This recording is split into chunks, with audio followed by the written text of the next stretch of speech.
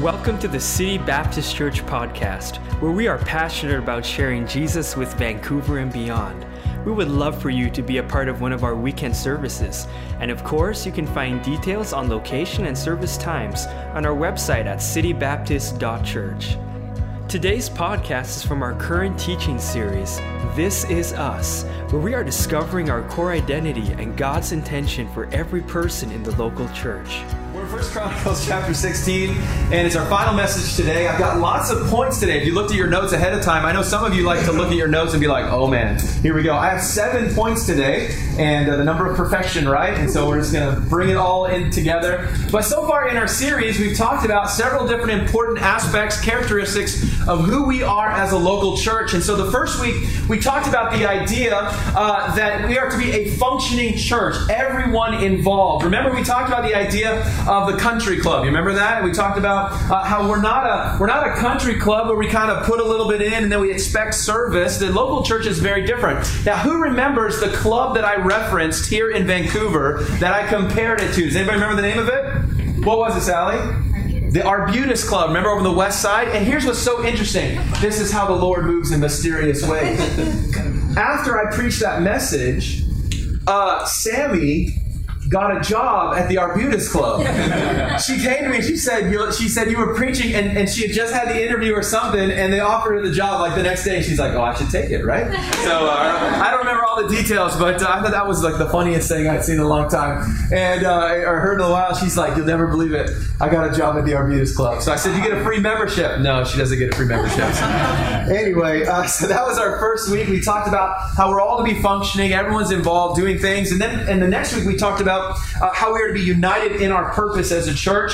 And then our third week, we talked about having a servant's heart, being willing to serve one another, especially the idea of seeking the joy of others rather than seeking our own pleasure. And that's really a biblical principle that we see that's so important to us working together and serving together as a local church, is that we be willing to serve so that someone else would experience joy rather than ourselves. Now that goes completely against our world's philosophy, doesn't it? It's all about me. I was watching something this week, or last night, Jeanette and I were watching something on this TV show, and the person in the TV show was like, I just need to focus on me right now. Have you ever said that? Anybody? Be honest, I've said that before, like, Jeanette, you take the kids, I just need to focus on me for a little bit. And she's like, no, you can't do that. No, you're not allowed to do that. Thankfully, the Holy Spirit does that to our lives as well, too. And we'll encourage us to say, no, it's not about you. It's not just about focusing on us. We've got to be here to serve one another, and it's serve for the joy of one another. That's a really great way to live life, by the way, and a great way for a local church to be. And then last week we talked about how we're to be committed, simply very committed to God, first of all, committed to His Word, as well committed to one another, our relationships, and even in opposition, remain committed. So many people today fall away from their faith. They fall away from following the Lord just because a little bit of opposition comes into play. And we've got to be careful of that, even if it's just sort of a mental switch. You ever have that? You're just like sort of turned off a mental switch? Hey, I'm going to ask that today a lot. Have you ever? So just help me out and just be like, yes. Even if you don't know or cannot relate, say yes today.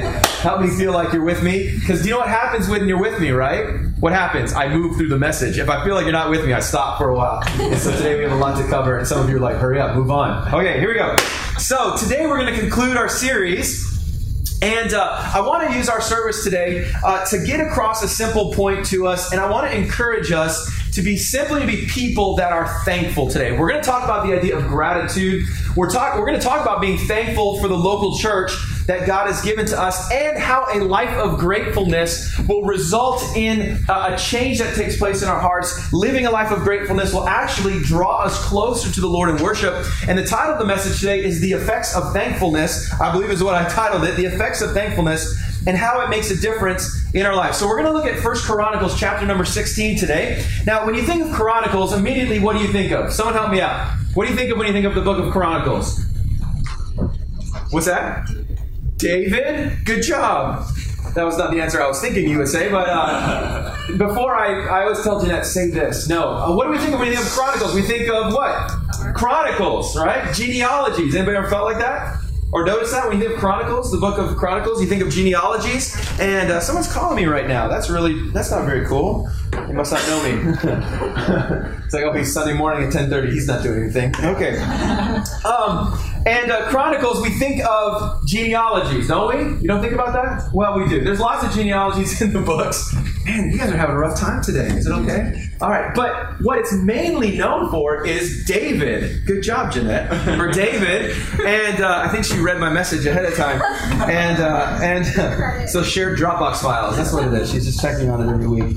But the book of Chronicles mainly deals with the reign of David. And in a lot of ways, the book parallels Samuel's accounts of his life. There's a lot of things that are similar within them. But Chronicles kind of narrows the account a little bit, abbreviates it in a way. Now, at this point in the life of Israel, David is now the king. He's in Jerusalem, and he has a strong desire to see the Ark of God moved back to Jerusalem. Now, the Ark is interesting because it's really a picture of the presence of God. And so everywhere, you remember the old Ark, and they would carry it with them where they would go, and they'd have battles, and it symbolized the presence of God. Well, it had been captured by the Philistines for a while, and now Israel had recaptured it, and there's a whole bunch of cool things that happen around them getting back the Ark of God. We're not going to talk about that today. You can look it up yourself. But finally, they have possession of it, and they had kind of parked it for a while at a guy by the name of Obed-Edom's house. And Obed-Edom, he was willing to have the Ark of God reside there, and God brought great blessing to his home. And it was just sort of hanging out there for a while they figured out the best way to transport it without killing anybody.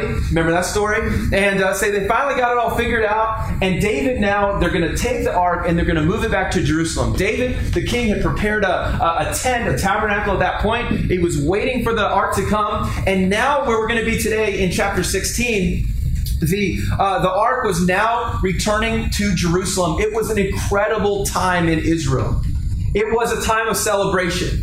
It was a time of peace offerings, of sacrifices to God, representing their praise and their worship going back to the Lord. It was a time, actually, where they sang songs of worship. There were songs written. There were songs that were being sung. And as well, I thought this was really cool. It was a time where King David gave to everyone in the land, it says, food. How great would it be if, like, Justin Trudeau was like, on Tuesday, everybody's getting a steak and a baked potato? I mean, that'd be awesome, right? And a free Pepsi, or something like that. Can you imagine? And there'd be lineups, we'd all be going, where are you going? I'm going to get my free steak. When I was in college, Chipotle was just launching when I was in college, and they gave everyone in our college a free burrito if you just showed your student ID. But what they didn't figure out is that there was, for a college student, like 4 lunches, right? And like 2 dinners. And so guys kept going back and going back and going back for more burritos. That was the first time I ever had Chipotle, and it changed my life. And even if they have salmonella scares, it doesn't matter. I love Chipotle. But anyway, imagine that. He gave food to everyone. And so it's a time of just national celebration. And the reason that the celebration was so big, the reason that it was such an exciting time was because the Ark was returning to Jerusalem, the symbol of worship. David, he even assigned the task of leading worship to different of the Levites. In 1 Chronicles 16, verse 4, it says, and he appointed certain of the Levites as the priests to minister before the Ark of the Lord. And look what they were to do. And to record and to thank and praise the Lord God of Israel. To David, this was like a dream come true. I mean, think of your greatest day in your life when you were 6 years old and whatever it was happened to you and you're like, that's the best day ever. To David, this was it. This was like, he'd been waiting for this. The Ark was returning home, and you got to understand this. It was from that place of just praise and thanksgiving and excitement that David now turns and he speaks to the people of Israel this psalm that we're going to see of praise and thanksgiving. Now, we think of psalms, right? This actually mirrors Psalm 115, interestingly enough, in many different ways. But we see it here in the book of Chronicles as a record, maybe one of those guys that he told write this down, as a record of what David said. And you got to understand it was from a heart of worship. And so in this celebration psalm we're going to see, David gives us some helpful instruction on how we as Christians should express our praise and our worship to God. And so in the passage we're going to look at, we're going to see 7 helpful attributes, 7 effects of thankfulness that come from people who are thankful that we have a place to worship, that we have a God that is tangible, that we can see the presence of God in our lives. And he's going to give us some effects of that, some outpourings, if you want to call it that. And today I want to just challenge you with your gratefulness for this place of worship. So point number 1 today, he first of all, he just says give thanks. You said, well, yeah, we get that. Yes. We're going to cover that, though, for a minute. He says to them, give thanks. Look at verse number 7 and verse number 8. 1 Chronicles 16. I'm sorry, I put number 6 there, which was incorrect. It's 16. Verse 7 through 8. It says, then on that day, so this is the day that the ark came, David delivered first this psalm. So this is fresh material. It says it's first. He delivered it first, this psalm. Here's why. To thank the Lord into the hand of Asaph and his brethren. Give thanks unto the Lord, he said, and call upon his name. Now, David here is full of the blessings of God. He is just, if you could be there, I mean, he's just bubbling over with the blessings of God. He's just that person who's just so excited. He's so enthusiastic about what God is doing, and he's so full of it. And so, you got to remember, God had established him as king. He'd been through so many incredible things up until that point, and now the ark was there. Now he could reestablish proper worship there in Israel. God had given them victory over their enemies. He had united the hearts of the people to follow his leadership. And David knew something that we've got to remember here is that even though all of these things had taken place in his life, even though it kind of was like a mountaintop right now, David remembered and he said, listen, it's actually all about God, is what he's saying. It's all about God. Notice how he says here that in the verse, he said, give thanks unto the Lord. He did not say, give thanks unto me like most kings did, right? I am the king and I did all of it. He said, give thanks to the Lord. God is the one. God is the one who did these great things. And so he says, let us give thanks and let's call on his name. Let's identify the source of blessing. It is so important for us as Christians to identify the source of the blessings that we have, isn't it? Because so easily we find ourselves turning inward and saying, well, I'm the source of this blessing, right? You know, as men especially, I'm going to talk to the men for a minute. Guys, we struggle with this because men by nature are prideful, aren't we not? Let's be honest, aren't we? And oftentimes we look at our families or we look at our jobs, we look at our careers or whatever's going on in our lives, and that pride just comes back. And sometimes we're just like, whoa, this is because of me. I did this thing. Right? And then I did this. I provided for, I'm a good provider. By the way, it works the other way, right? When things aren't going so well, right? This is all my fault. This is terrible. You know, I'm the worst guy ever. It's those highs and lows. Now, I realize we all struggle with it. But David didn't put it on himself. He immediately pointed to the source of all blessing, and that was God.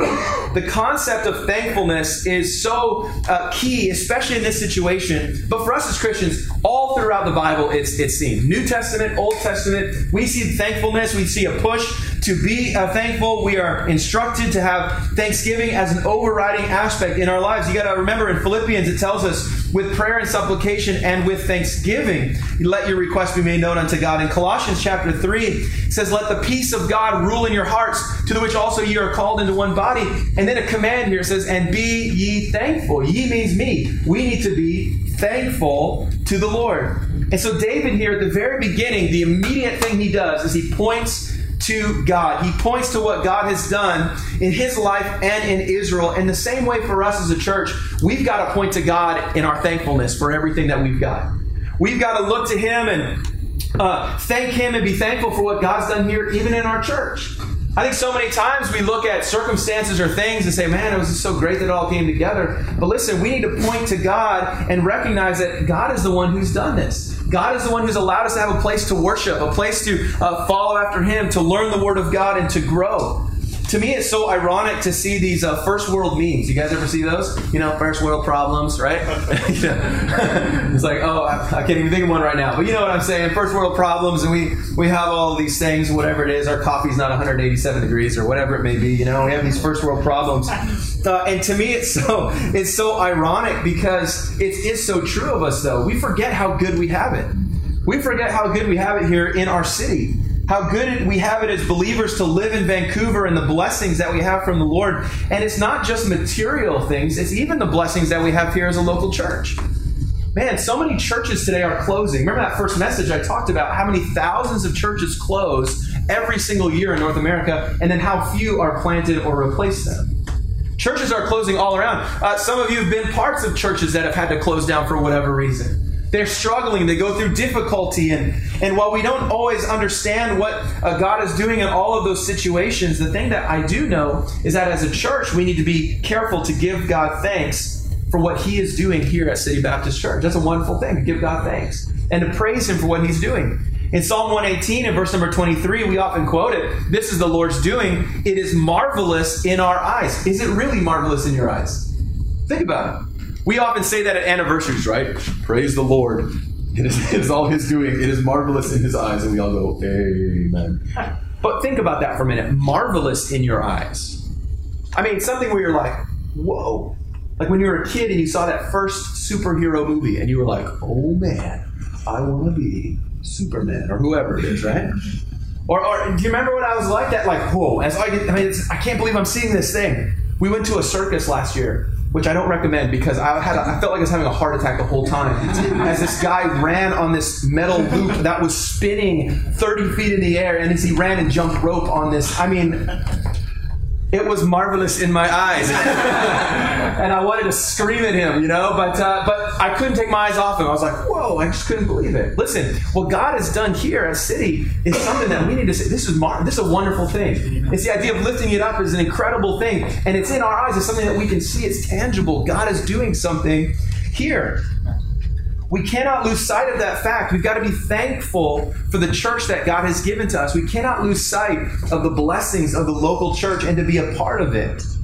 And so David, as he starts his psalm of praise, he encourages them to be thankful, but then he also says that we are to make him known. We are to make him known. Look at 1 Chronicles chapter 16, and we'll look at verse number 8. So he says to the people, give thanks, it's all about God. And then he gives us some instruction. Verse 8, he says, give thanks unto the Lord, call upon his name. And then he says this, make known whose deeds? Whose? His, that's God's. Make known his deeds among the people. Sing unto him. Sing psalms unto him. Talk ye of all his wondrous works. Glory ye in his holy name. See, the natural progression from a thankful heart is a full heart. A full heart of thankfulness that then begins to recognize and with gratefulness see all that God has done for us. And that in turn points us to a natural response to let other people know about the good things that God has done for us. There's a crazy story that happened this week in a pastor's life that I know. And I'm just going to share this with you real quickly. A pastor friend of mine in Winnipeg had a crazy thing happen to him this week. I got the news article here. But it says this, Winnipeg pastor thanks God and Lane for $1 million. Now, this is a friend of mine in Winnipeg. He's a pastor. I've spent time talking with him many times. I've met him at different conferences. He won $1.1 million, not playing the lottery. I know what some of you are already thinking like that. Yeah. Anyway, he won it through those Safeway shoot and score. You hear about on the radio, and we're like, no one's ever going to win that. Where they randomly pick a name, and Patrick Lane scored 5 goals, and so because he scored 4 goals, they got a $100,000 immediate bonus, and because he scored a 5th goal, he gets $50,000 for the next 20 years of his life. How crazy is that? That's crazy. Now, all of you are like, oh, maybe I should make sure my Safeway membership is up to whatever. But I want you to notice the headline here. His name's Chris Haley. That's him and his wife.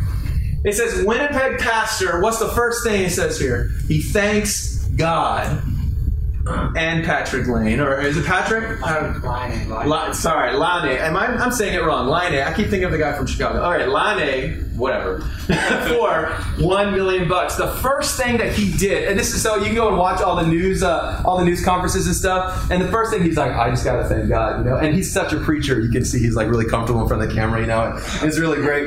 And what he was doing though is he's just giving God praise because he sees God in this situation. Now we hear a story like that and we're like, of course I'd praise God, right? Like, Jesus, thank you for $1 million, right? We would totally do that, and he's my, Jesus is my boy, and all of these things. But listen, it shouldn't just be the extreme times that we give God the praise, right? It shouldn't just be the extreme times where we're like, we say that, man. Well, yeah, of course, you would give praise to God, but listen, we're to praise Him in the difficulties, praise Him in the storm, praise Him in the trials as well. Point others to Jesus Christ. See, our lives and our testimonies should be a constant reminder of the God who saved us. Amen. See, all throughout Scripture, what we see is the principle of telling and teaching others about the blessings and the provision of God in our lives. It's a constant principle we see over and over and over again. Not just telling people about the Word of God and its command, but a continued testimony of how God has worked in our lives throughout the years. how God is blessed, how God has done great things for us. You remember the Passover in Jewish time, and still today, the Passover is a time that's specifically set aside by God so parents can teach their children of the mercies and the provision of God. That's one of the purposes of that, is as they go through the meal, each of the different aspects of the meal would help them to relate a story of God's deliverance, relate a story of God's provision for them, and to teach the people and teach their children to thank God for what He has done for them. The lesson for us today that I want you to get is that in our home and in our daily lives, there should be moments that we are taking time to share with others, to make God known, to let them know about the blessings that God has brought into your lives. Look at that verse there again. He says we are to make known His deeds, and then talk ye of His wondrous works. When was the last time you talked about God's wondrous works in your life? Not just to yourself, but to others. Parents, when was the last time you talked to your children about the blessings of God? When was the last time you sat with them and said, hey, this is a result of God? This thing that we have, or this blessing that we have, or this vacation we're going on, or this thing that we're doing, this is all from God. The fact that your daddy is a nice guy, that's the blessings of God. Hey, how many of you could say that? Many of us could say that. Because of what God has done in us. You know, the fact that your mom and dad are together is the grace of God. That's a wonderful thing that we can share with our children. I wonder, do these verses sound like us, and do they sound like our home? Would we be a place and be a people who would not only give thanks to God, but tell others, tell our family, tell our friends why we are thankful? I think thankfulness is so lacking in our society today, isn't it? A heart of gratitude. And that's one way I think that we can shine as lights in this world, is simply having an attitude of gratitude, right? I love that rhyme. An attitude of gratitude. And being able to illustrate and show to others who do not know Jesus Christ as their Savior that, yes, you can even be grateful in the bad times, in the difficult times, in the challenging situations, because we recognize that even though we're in a difficulty right now, we still have a God who loves us. We still have a God who's for us, who's stepping in on our behalf, and He's doing a work for us. And so we are to give thanks. We are to make Him known. But David continues, and he's talking about being thankful, but he says this is an outpouring of it here, is that we would also then seek the Lord. Number 3. He says we should seek the Lord. Look at verse number 10. He says, glory ye in His holy name. And then he says this, let the heart of them rejoice that seek the Lord. Verse 11, seek the Lord in His strength. Seek His face continually. What we see here is that there is joy in seeking the Lord. There is strength to be found for the journey that you're on right now. There is strength to be found in the challenges, and seeking God and seeking the Lord really must be for us as Christians a lifetime pursuit. Constantly going after Him. This is something that we as children of God do. The lost do not seek after Him in this way, but those of us who know Christ, we are to be seeking Him, not in the sense that He's hard to find. We get that. He knows that He will be found. Jeremiah tells us that in verse 29:13, ye shall seek me and find me. I love that. God says, if you seek after me with all your heart, I will reveal myself to you when you shall search for me with all your heart. Now, to seek God means this. It means to desire His presence. Desire His presence. Now, it's interesting. The translation for seeking the presence of God, the word presence, translated Hebrew, actually means face. The face of God. Seeking His, that means, to me, for you to see someone's face, you got to be close, right? You ever be at a gathering or something, a party or something, or a high school reunion, you're like looking across the room, is that, trying to see, wait, I need to get closer to see their face, I know who they are. And the same way with God, we must be seeking His face, seeking His presence. It is the pursuit of a closeness with God. Over in 1 Chronicles 22:19, I don't have it here, but it says this, now set your heart and your soul to seek the Lord your God. Both the Old and the New Testament show us that it is a setting of the mind and setting of the heart on God. It's a conscious fixating or focusing our mind's attention and our heart's affection on God. It is the pursuit of a closeness with God. Remember, James said to us that if you will draw nigh close to God, then He will what? He'll draw close to you. And so it's the idea of as we seek God and we pursue Him, He gets closer all the time, and He will come to us and meet us where we need Him to be. He'll be there when we seek Him. He'll be there in those trials. Seeking God is it's a God consciousness throughout your day. Not like have a little talk with Jesus and then put him on the side, right? It's a constant pursuit, a constant focus, knowing that he's by your side and he desires to be in your thoughts. We experience this in our human world. Maybe you've experienced this with another person.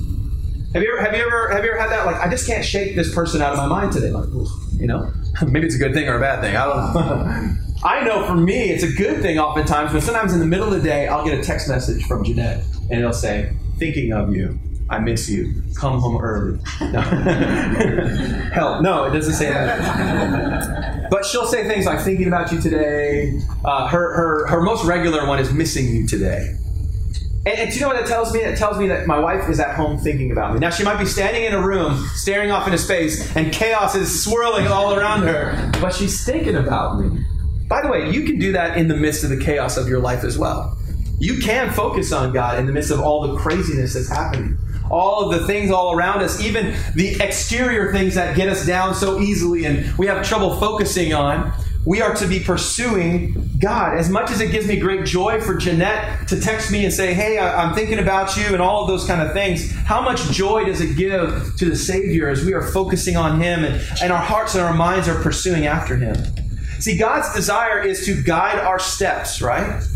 And the idea is that our relationship to God would be so close that we can sense His direction at any moment. We can sense His leading. When you're far away from God, it's going to be hard to sense His leading. If He's so far ahead of you and He makes a slight adjustment, you're not even going to pick it up. But when you're right up close to Him, you sense that. You sense His movement. You sense His adjustments. Because remember, Jesus is the best friend you're ever going to have, right? I mean, He loves you more than your spouse loves you. He loves you more than your parents love you. He loves you more than your kids love you. As much as they love us, He loves you more than that. Think about it. And He loves you so much more, and He desires abundant life for you. John 10 tells us that. And we are to then seek Him continually with joy. And as we do that, you're going to sense His strength. You're going to sense His peace in the things that you are facing and the challenges you're going through. David here, remember, it's all about gratefulness, isn't it? And he's talking about gratefulness and being happy and being excited about what God is doing. And so he says, because you're thankful, you're going to make Him known, you're going to seek the Lord. But then he says this to the children of Israel as well. He says, I want you to remember. I want you to remember, number 4. Look at verse number 12. He says, remember His marvelous works that He hath done, His wonders and the judgments of His mouth. O ye seed of Israel, His servant, ye children of Jacob, His chosen one. He is the Lord our God. His judgments are in all the earth. Remember His marvelous works that He hath done.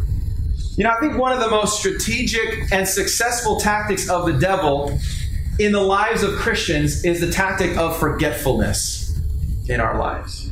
The tactic of distracting us so that we forget our position in Christ. That we forget His presence. That we forget what He has done for us in saving us. That we forget His past works in our lives. We become so overwhelmed with the struggle of survival, don't we? We become so overwhelmed with the pressures that demand our time and our energy that we get so overcome by the fear that often grips our heart, that paralyzes us from moving forward, and we forget that God is there and that He is ready to help us. See, we've got to remember God's faithfulness because we so often are forgetful when it comes to the idea of faithfulness. I love that song we sang today about the faithfulness of God, but we so quickly forget it. To me, one of the best examples of this is in Exodus chapter 14 and 16. You don't have to turn there. I'll just tell you a brief overview. So in Exodus 14 and 16, we see an example of this in the lives of the Israelites. Remember, chapter 14, they're delivered from slavery. They're brought through the Red Sea. Now, that was a crazy situation, right? So, delivered from slavery, brought through the Red Sea. And then, in chapter 16, they're grumbling about not having enough food to eat. Which causes me to say, wait a minute.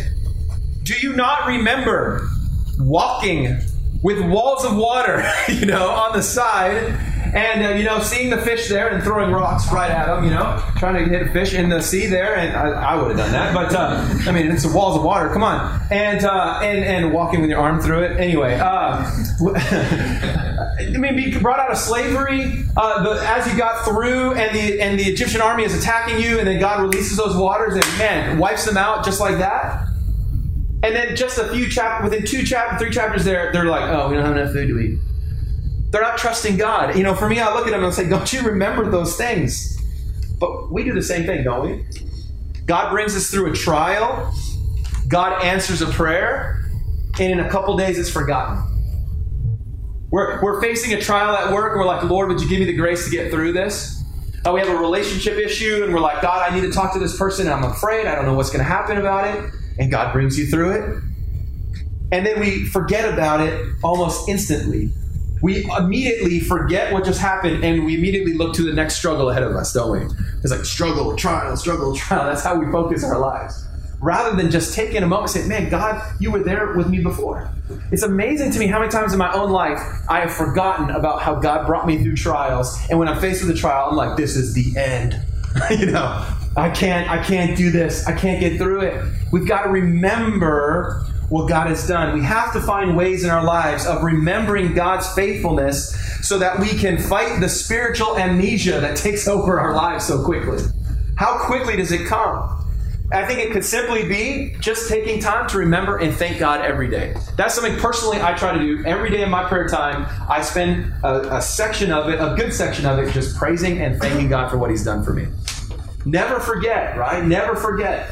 And we always, in life when there's tragedies, right? There's a ribbon, there's a pin, there's something. Never forget, never forget. We've got to never forget the promises. Never forget God's faithfulness to our lives. Another way that you could do it was just take special occasions, maybe like a birthday or an anniversary. We do that here at the church, on a church anniversary, and take times even in your own family. If it's your birthday, it's an anniversary, something, to take a moment to just reflect and be thankful for the faithfulness of God, what He's done for you. Amen. Another way you can do that is set up some biblical, I believe it's a biblical principle of setting up memorials in your life. Amen. You see that in Israel, they cross a river, boom, let's build a rock, structure. They set up these memorials all over Israel. Why? So when they would walk with their family and their children, and the kids say, hey, Dad, what's that pile of rocks? They would say, oh, well, that's what happened here. Setting up a memorial. I think it'd be good for some of us to maybe set up some memorials in your life. I'm not talking about a shrine, okay, or something you're like, kneeling at or anything like that. But it's just something. Maybe something that reminds you of a situation, that reminds you of something that God brought you through. There's nothing wrong with having a memorial to help you remember the faithfulness of God. That's what it all comes down to. Yeah. Maybe it's a certain verse you need to get framed, Maybe it's a certain picture that reminds you of something that happens. Every time I log into my bank, it shows me a little picture, and I'm supposed to recognize it and know that, oh yes, I am Paul Connor, Okay. Anyway. Transit is a good bank. But anyway, I have a little picture to remind me of bank. It reminds me of Vancouver. And so that's why I know that this is me logging into my account right now. Anyway, I don't know why they do that, but it helps. Having something that reminds you so you remember. Regardless of how we do it, we just got to do it. Regardless of what works for you, find a way to remember the promises of God, because it's those memories of the past that give us the hope for the future that we need so desperately. God's past victories can help us get through life's current failures and the struggles that we're going through. It's a powerful exercise to help us stay on track, to help us stay humble, like we talked about at the beginning of the message. Remaining and having that humble spirit, remembering that it's all about God. And so we are to remember. But number 5 today, we are to be mindful as well. We are to be mindful.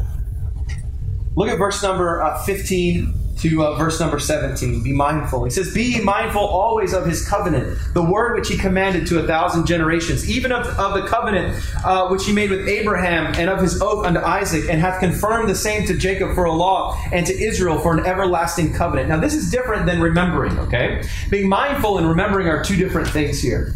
And it's different because we see how specific David is in mentioning the covenant and then the word. You see that there? He says the covenant, and then he says, and also remember the word which He commanded to 1,000 generations there.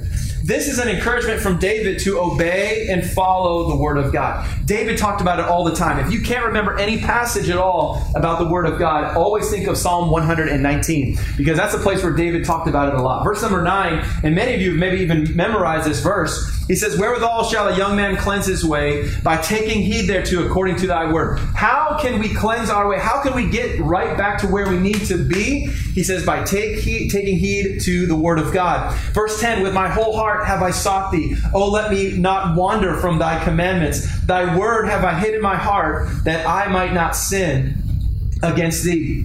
God has given us His Word for a purpose. He's given it to us for a reason. It's a gift. And why not allow His Word to make a difference in our lives? He says, take heed to it.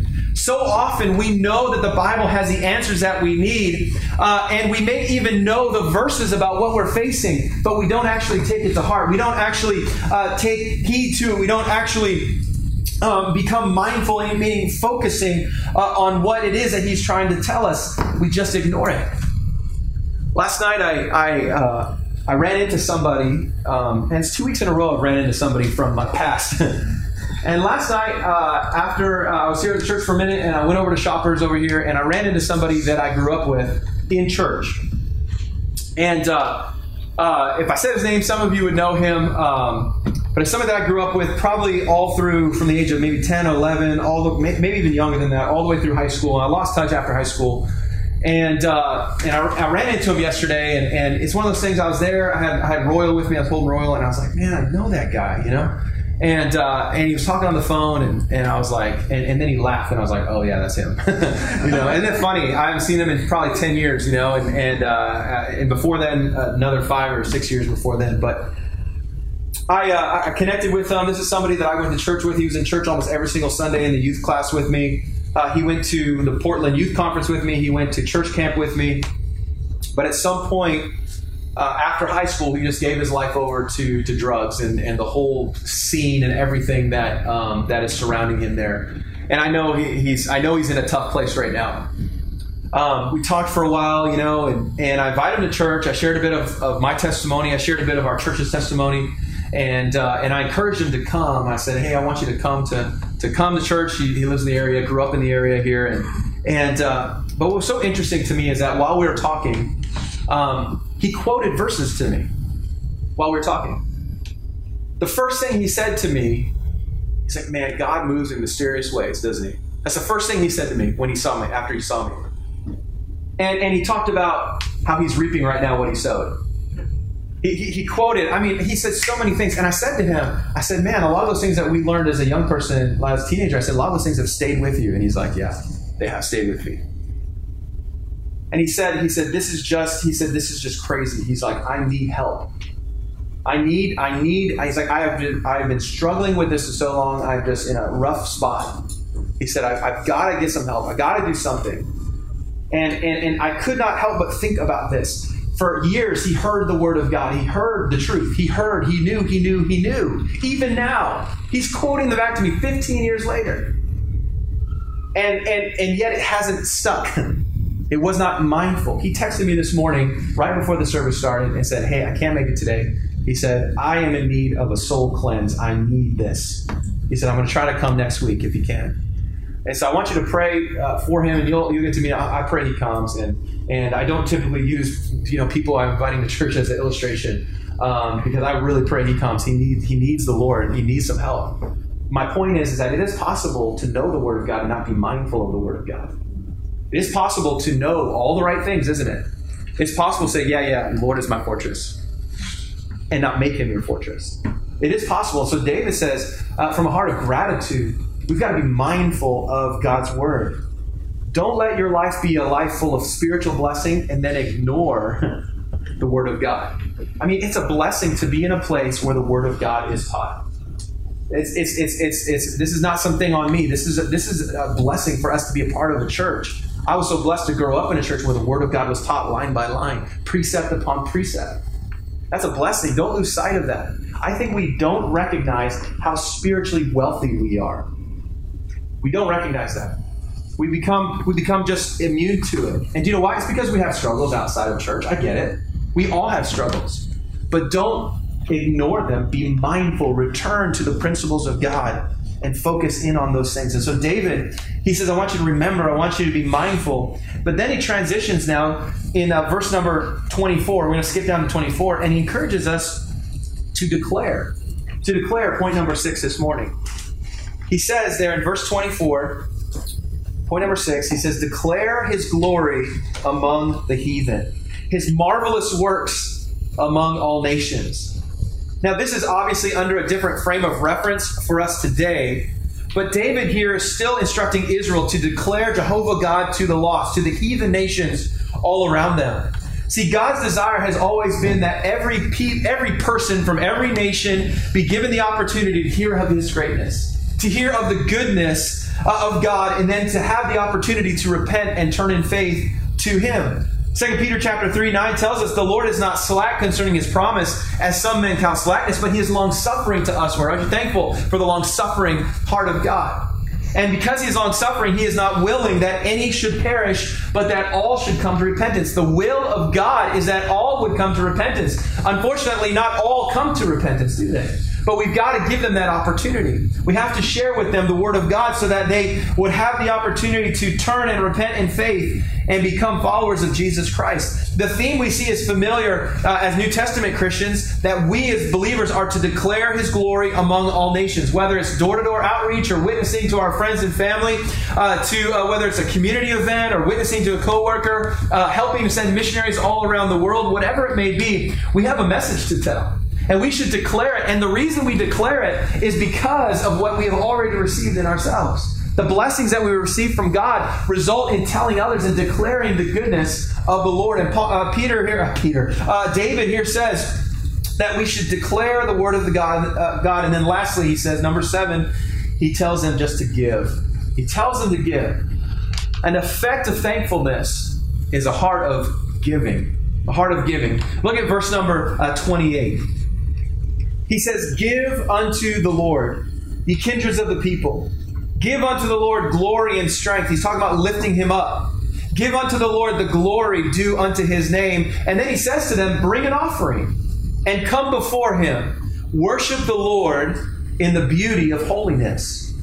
After all of the thankfulness, after all of the remembering of his works, after the being mindful of his word for us, sometimes when we do that, we step back a little bit and we say, man, God has done so much for us. What do I even have to give to him? God has given to me eternal life. He has blessed me with a family. He's blessed me with children. He's blessed us with health. He's blessed me with a wonderful church family to be a part of. What do I have to offer to the Lord here? And we really don't have much to offer to the Lord, except our obedience to him, right? Except our obedience to him. And so God God in Scripture encourages us. He says, yeah, it's not about what you can do. It's about the fact that are you doing it? Are you doing it? Are you obeying me? Are you bringing the tenth? Are you bringing your tithes to the storehouse, the local church? Are you willing to give sacrificially when needs arise? Are you willing to give to missions? We can give to the Lord, and when we do so, we are worshiping him. I think sometimes we miss out on that fact that when we give to God, we are worshiping him. We are worshiping him. Sometimes our mindset around giving gets so twisted a little bit. We think it's about just like, I don't know. we just think it's like, well, we got to do this, right? Listen, this is a form of worship to God. And by the way, God sees your heart when you worship in giving as much as he sees your heart when you worship in song. And it must come from the right heart. And so he says to the people there, part of your gratitude is that you're going to bring an offering. You're going to give sacrificially. You're going to give willingly. See, the fact is, I think you guys recognize this. God doesn't need your money, and he doesn't need my money. It's not like God is up there, he's all like waiting every Sunday, he goes and checks the account. It's nothing like that, He's not like, I hope we got to hit our marks this year. Our budget's blown, What are we going to do? It's not about that. But God does desire that you follow him in obedience. It's an evidence of a mature believer, that you obey God in the tithe, and you obey him in having compassion and being giving. In Luke chapter 6, verse 38, it says, give, and it shall be given unto you. This is a scriptural principle of giving from the right heart. Give, and it shall be given unto you, good measure, pressed down, shaken together, running over, shall men give into your bosom. For with the same measure that you meet withal, it shall be measured to you again. You say, what does that mean? What he's talking about, he says, as you give to God, it will be returned back to you. And not only will it be turned back to you, it'll be kind of pressed down. I always liken it to a Slurpee. You know, when you go to 7-Eleven, right? And you fill it up, what do you do when it gets to the top? At least that's what you should do. Because you're going to get a whole nother like half inch in there. You kind of pound it down, it kind of compresses a little bit and put it back under there and cream soda, man, it's all until it comes. It's great. That's what you do. You kind of pound it, and that's how it is. We give to the Lord out of obedience, and God takes that obedience and He kind of like passes it down. He adds more to it, and He gives it back to us. Gives it back to us. 2 Corinthians 9 says, "But this I say, he which soweth sparingly shall reap also sparingly, and he which soweth bountifully shall reap also bountifully. Every man according as he purposeth in his heart, so let him give, not grudgingly," this is the heart here, "or of necessity, for God loveth a cheerful giver." And God is able to make, I notice that, God is able. God is able to make all grace abound towards you, that ye always having all sufficiency in all things may abound to every good work. Listen, I recognize that the biggest obstacle that we often face when it comes to giving is simply worry, isn't it? It's worry. If I give, I may not have enough money for retirement. If I give, what if some emergency comes up? If I give, what if I lose my job? If I give, maybe I won't be able to do this thing that I want to do. If I give, I won't be able to, whatever it may be. And you guys can fill in the blanks there. You understand what I'm trying to say. These verses, though, can reassure us, and we should be reminded of the fact that God is able to generously provide for all of your needs. Sometimes we just need to reconfigure the difference between needs and wants, isn't it? That's the big thing. Understanding needs and wants. And learning how to be satisfied and thankful for what God has given to us. This is where remembering and being mindful of God's Word helps us so much. In looking at God's provision in the past, for many of you, you should look back and say, you know what, God's provided for me before. He's never failed me. He's never failed me. Why would I stop trusting Him at this point? And so David says, listen, if you're thankful, if you're excited, this point of worship, remember the ark returning, this true worship coming back to Jerusalem, a big part of that, he says here, is simply bringing an offering, giving, showing our thankfulness in that way. It was an exciting and incredible day for Israel and for their leader. I think David maybe understood more than anybody else the value of what was taking place. And so he made the most of that time by sharing his heart with the people. And I want you to see how it all kind of ends down in verse number 34 to verse number 36, and we'll be done this morning. He said, "Oh, give thanks unto the Lord, for He is good." He repeats it again. "For His mercy endureth forever." Many of you probably know that verse by heart. You've heard it. Give thanks to the Lord. His mercy endureth forever. "And say ye, save us, O God of our salvation, and gather us together and deliver us from the heathen, that we may give thanks to Thy holy name and glory in Thy praise. Blessed be the Lord God of Israel forever and ever." And I want you to notice this last line. I love this. He says we're praising. He gives us these character traits. And at the very end it says, "And all the people said, Amen." What does amen mean? Amen means I agree. I'm in agreement. That's why you have to be careful when you say it.